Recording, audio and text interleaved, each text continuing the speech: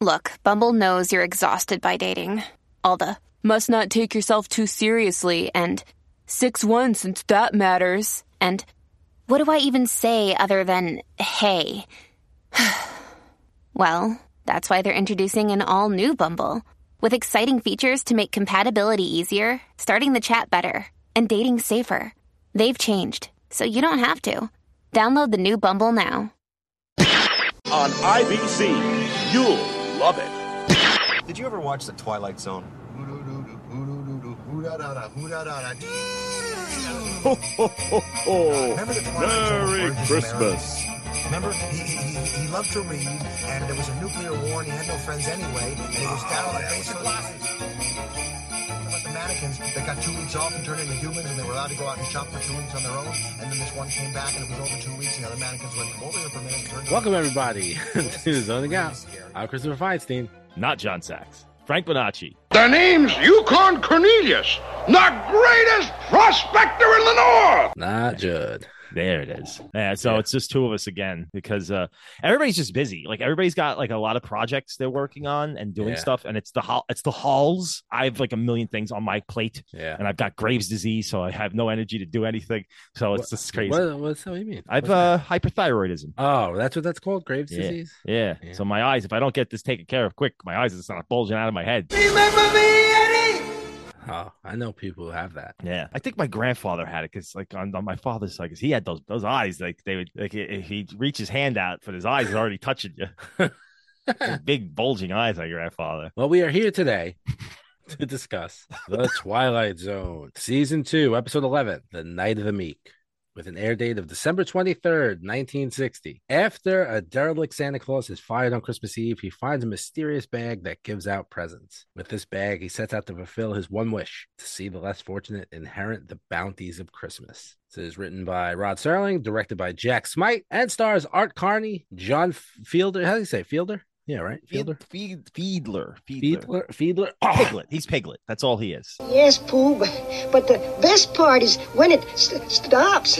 Fiedler. He was also him and Art Carney were the Odd Couple, the original Odd Couple. Is that true? Yeah, on Broadway. He's the one who originated it? Yeah, I know Art Carney originated it. Yeah, and that Jonathan Fielder fella.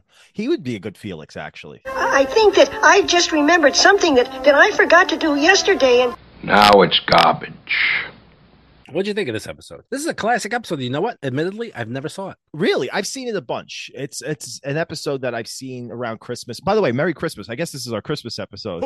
Yeah, it's close enough. So close enough. Yeah, this is our Merry Christmas episode. I'll put Christmassy stuff here. Right here. Jingle bells. Jingle, jingle, jingle. I'm hungry. Oh, no. No, that's got to go in. Yabba dabba brew, delicious do. Ho, ho, ho, I'm hungry. Santa, my pebbles. Your pebbles. 'Tis the season to be sharing, Fred. Happy holidays, pal. Oh, Fred. Fruity and Cocoa Pebbles cereals, part of this nutritious breakfast. Ho, ho, ho, ho, ho. Well, yeah, it just is because Wow, talk about earworms of all earworms. The Flintstones Christmas commercial. Yeah, You could, Fruity like, Pebbles. we could both sing the whole thing right now. Yeah. Bonnie, Santa, my pebbles. Well, Santa. Your pebbles. Just the season to be sharing, Fred. Happy holidays, pal. Oh, Fred. Listen, No, this is what I've delegated a portion of my brain to. Dude, it's partitioned and it's like a hard partition. There's no overwriting it. Like that and party, pizza party. I can't have pizza to this day. It's been 40 years, Chris. And I hear the pizza party song every time I have pizza. And I eat a lot of pizza. I just ate pizza. I saw that. It was delicious.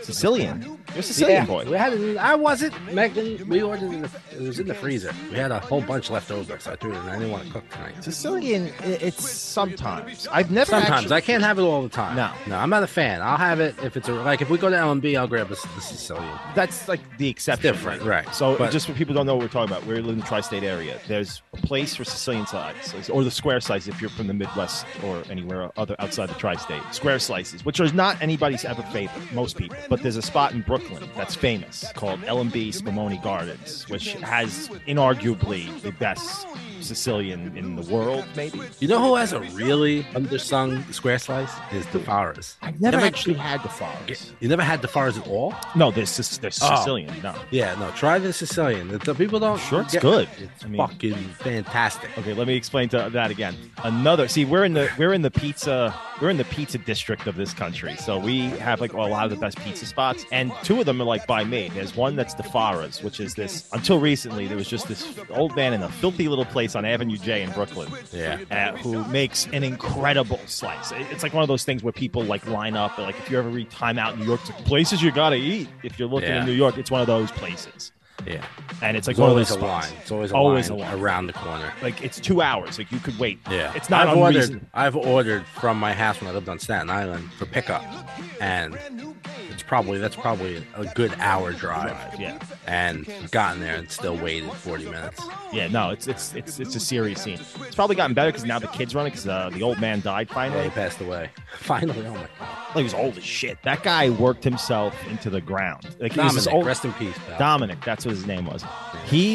I've gone in there on the hottest day of the year. First of all, his hands, you've never seen anything like his hands. His hands, they had no fingerprints left. It was like from Men in Black when he became a burnt off all distinguishing marks over his hand. He has nothing. It must be just like an inch thick callus on each fucking hand because, like speaking as a Sicilian, I've watched him prepare Sicilian. And, those trays, those are like steel trays that he's cooking them on. Yeah. He would just grab them barehanded, like pull it out just to check on it and just push it back in. You're not touching that. And he's wearing long sleeve shirts in the middle of the summer. He's like flannel, long sleeve. Yeah, and he was just a pizza making machine, the guy. That's all he was built for. Little geek off the boat geek. Yeah, he made some pie, man. No, it was great. His legacy lives on. It's actually they have like a little satellite in the baseball field now. Like they have a little DeFaras. Oh yeah, there's one on Staten Island too. There's another little one. It's like combined with a barbecue place for whatever reason. Yeah. So anyway, Night of the Meek. Anyway, right. Let's get back to it. What the hell is this? So Henry Corin, played by Art Carney, who plays an alcoholic, which was so odd because And the tank is a snap to clean. I hate fish. So do I, as a matter of fact. I take a drink once in a while, but he'd never touch a drink, that man. Yeah. That same bar was back. That bar. You put so it in many my head. times. Yeah. I see that bar. Like, there's the bar again. Yeah. I'll have another one. You owe me for 6 drinks and a sandwich. That's $3.80. Let me tell you, $3.80 for a sandwich and 6 shots is what his bill was. Oof. I would have been. You know how many sandwiches I would eat? Oh my god, $3.80. I'd have been dead so long ago. Not even from the booze. I said it to my wife. I said, "Oh, I would have been dead." She said, "Yeah, you would have drank a lot, huh?" I said, "A lot." I said, "The sandwiches. I don't care about the drinks. It don't matter how much the drinks cost. I mean, but it also, I thought about that. Is that it puts in perspective how much those iced coffees cost? Again, a couple. Oh my god, the ago. iced coffees! They were $1.30 for iced coffee. It's like he had 6 shots of liquor and a sandwich under $4. So it's like that iced coffee was a real delicacy then. Yeah, man, that wasn't a common item then. So Henry Corin, played by Art Carney, is drunk. Why isn't there a real Santa Claus for kids like that? What am I supposed to be, some kind of philosopher? You know what your trouble is, Corwin? You let that dopey red suit go to your head. A bunch of tenement kids, like poor kids, comes like, help me get my daddy a job, and they're all crying. Please, Santa. I want a carriage and a dolly. Please, I want a gun and a playhouse and a set of soldiers in the fort. And oh, please, Santa Claus, a job for my daddy. Please, a big turkey for our Christmas dinner. Flopping around crying, which is this is very maudlin, this episode. He shows up at his job, which is a mall Santa, and he meets his boss, Mr. Dundee, who's played by Piglet, John Fiedler. Corwin, you're an hour late. I am?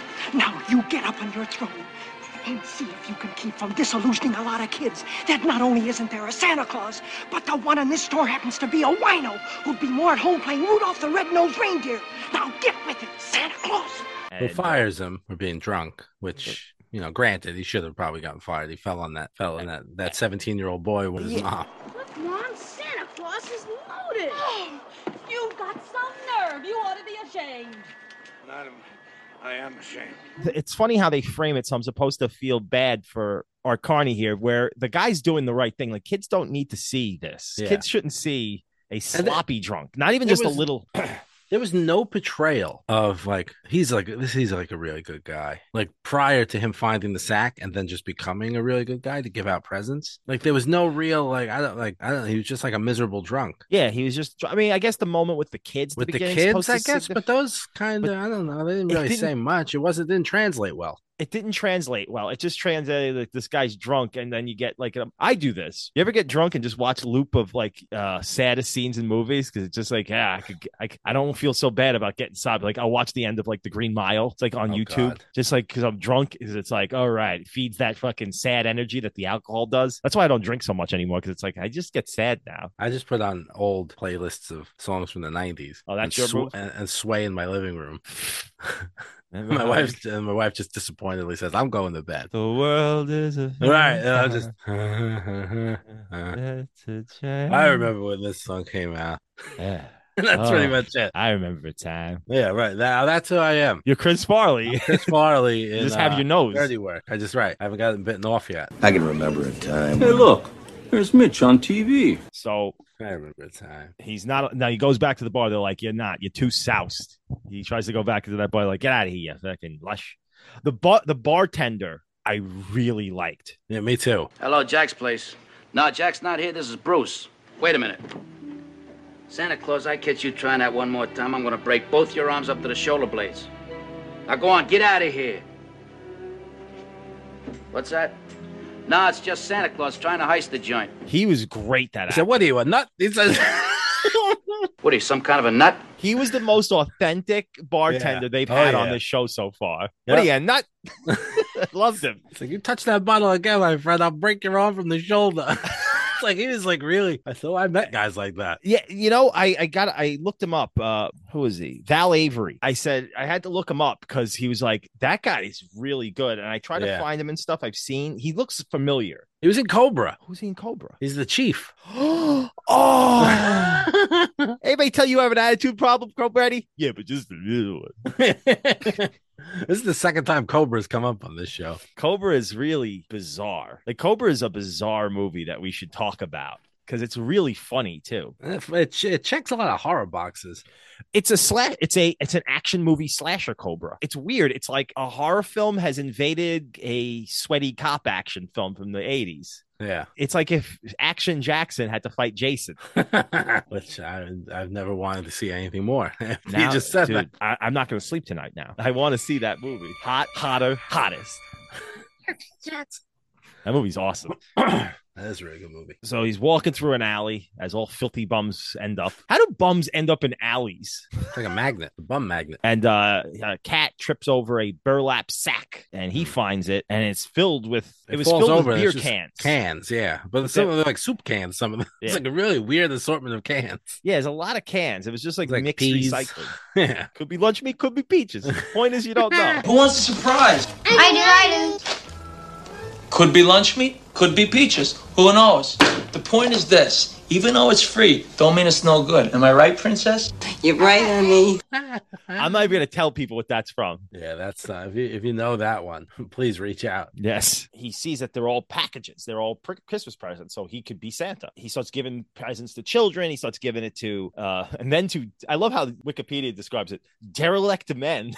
But I swear to you, on account of I've seen with my own eyes, Santa Claus is coming down the street, heading this way, and bringing everybody his heart's desire. So the real honest to goodness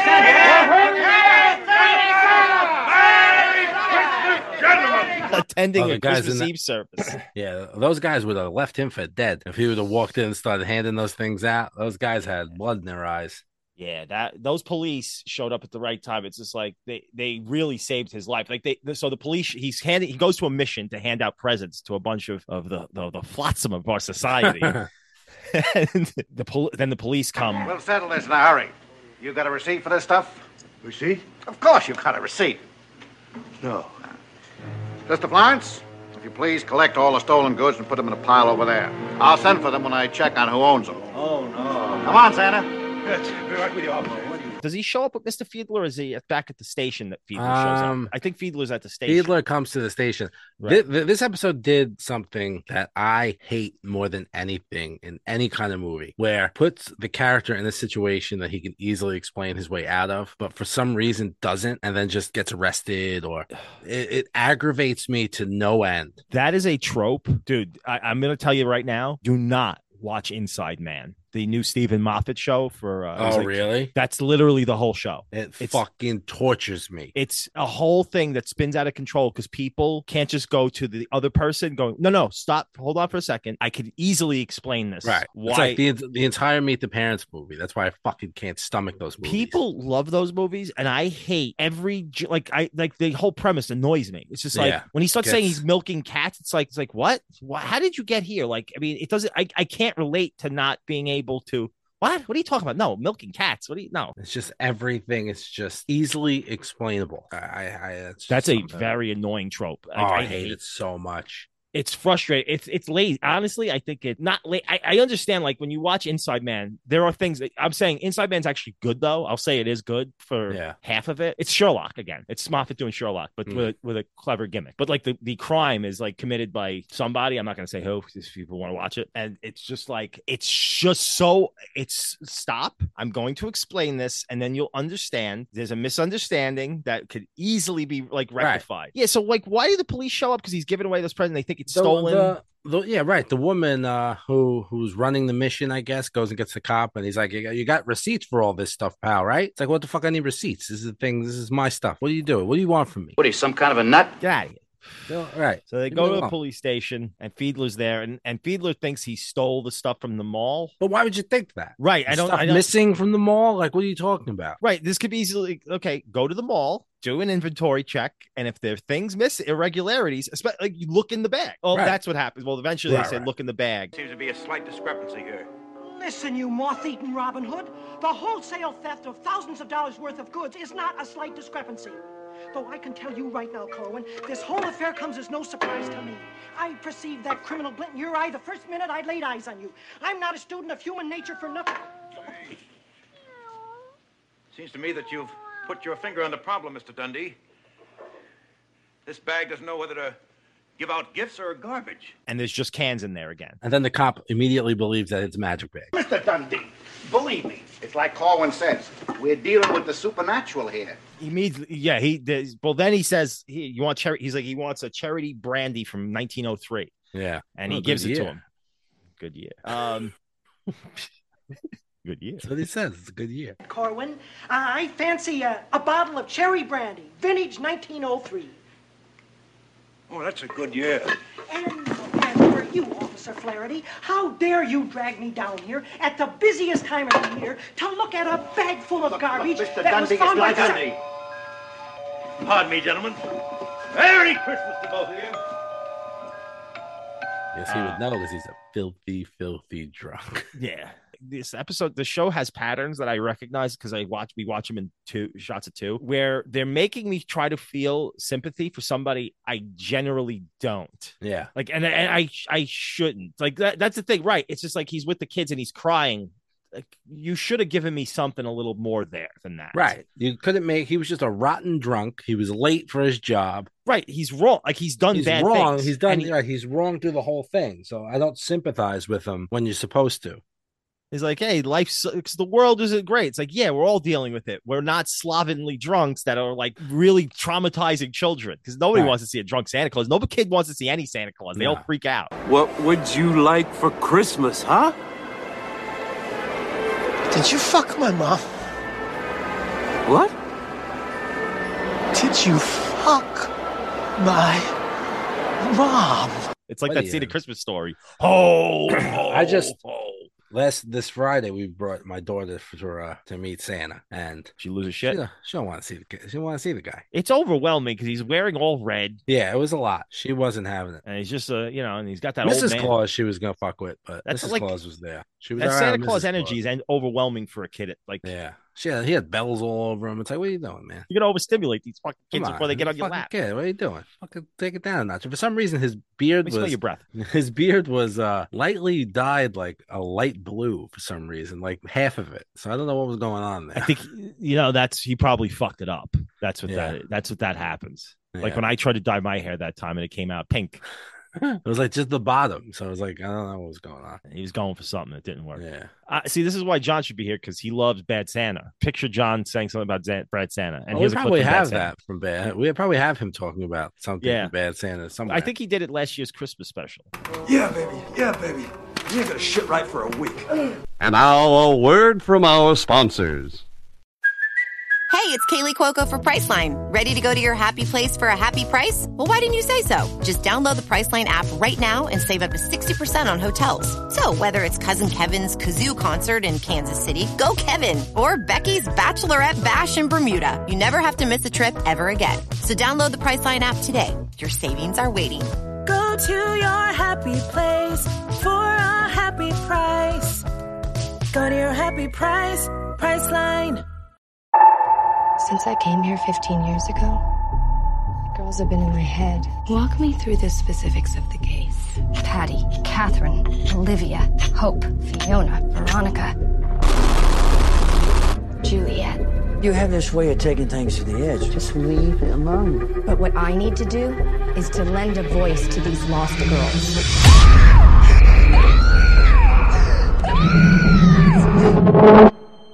When you walk with the devil, he won't let you go so easy. Don't shine. Never outshine. You rob the spark and punish the innocent because you can't stand what it reveals about you. Vida a muerte, muerte a vida. I'm so tired. Familiar. Let me out! There's something wrong. Something's wrong with you. A place among the dead. Anyway, he meets some guy named Bert who's like, hey, where's your gift? He's like, nothing for you, nothing for yourself, not a thing. You know, I can't think of anything I want. I guess what I really wanted is to be the biggest gift giver of all time. Although if I had my choice of any gift at all, I think I'd wish I could do this every year. And as he's returning to the alley where he found the bag, a little person comes out.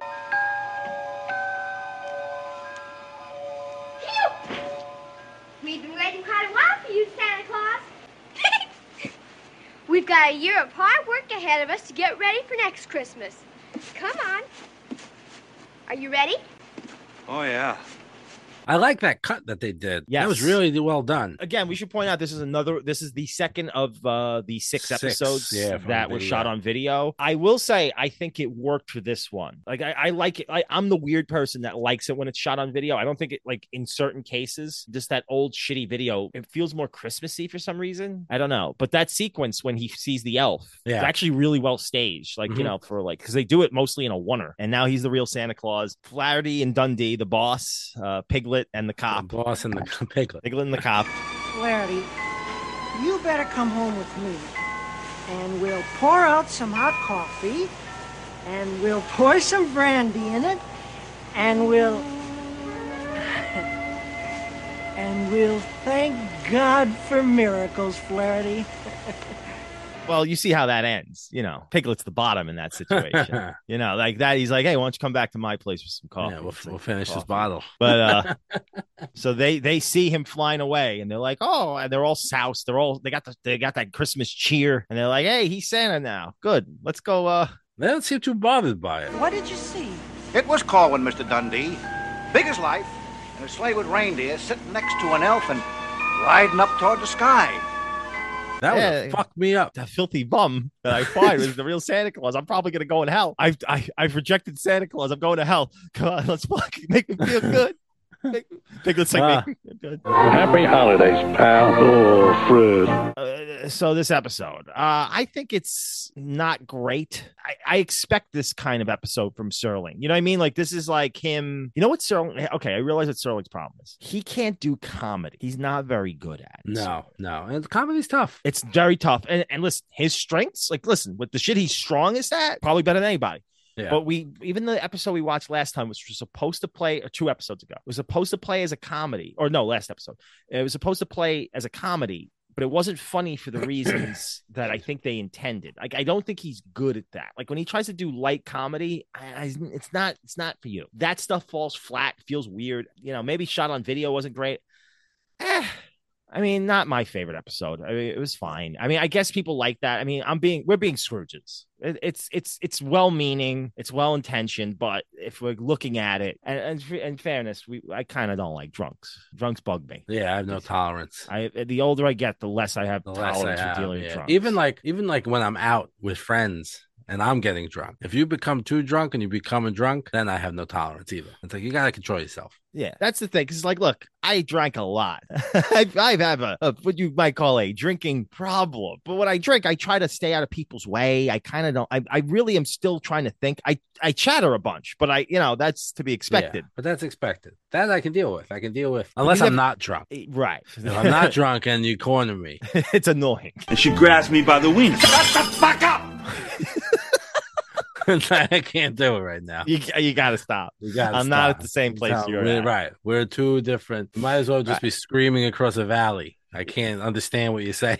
Yeah, but I'm consistent when I'm drunk. You never see me have mood swings when I'm drunk. No. That's fucking annoying. It's like, listen, if you can't control your emotions when you're drunk, then don't drink. Right. Seriously, just stop. I can't stand that. It's like, oh, I'm sorry, I was drunk. It's like, well, then you know that going forward. Doing that. Stop it. Stop it.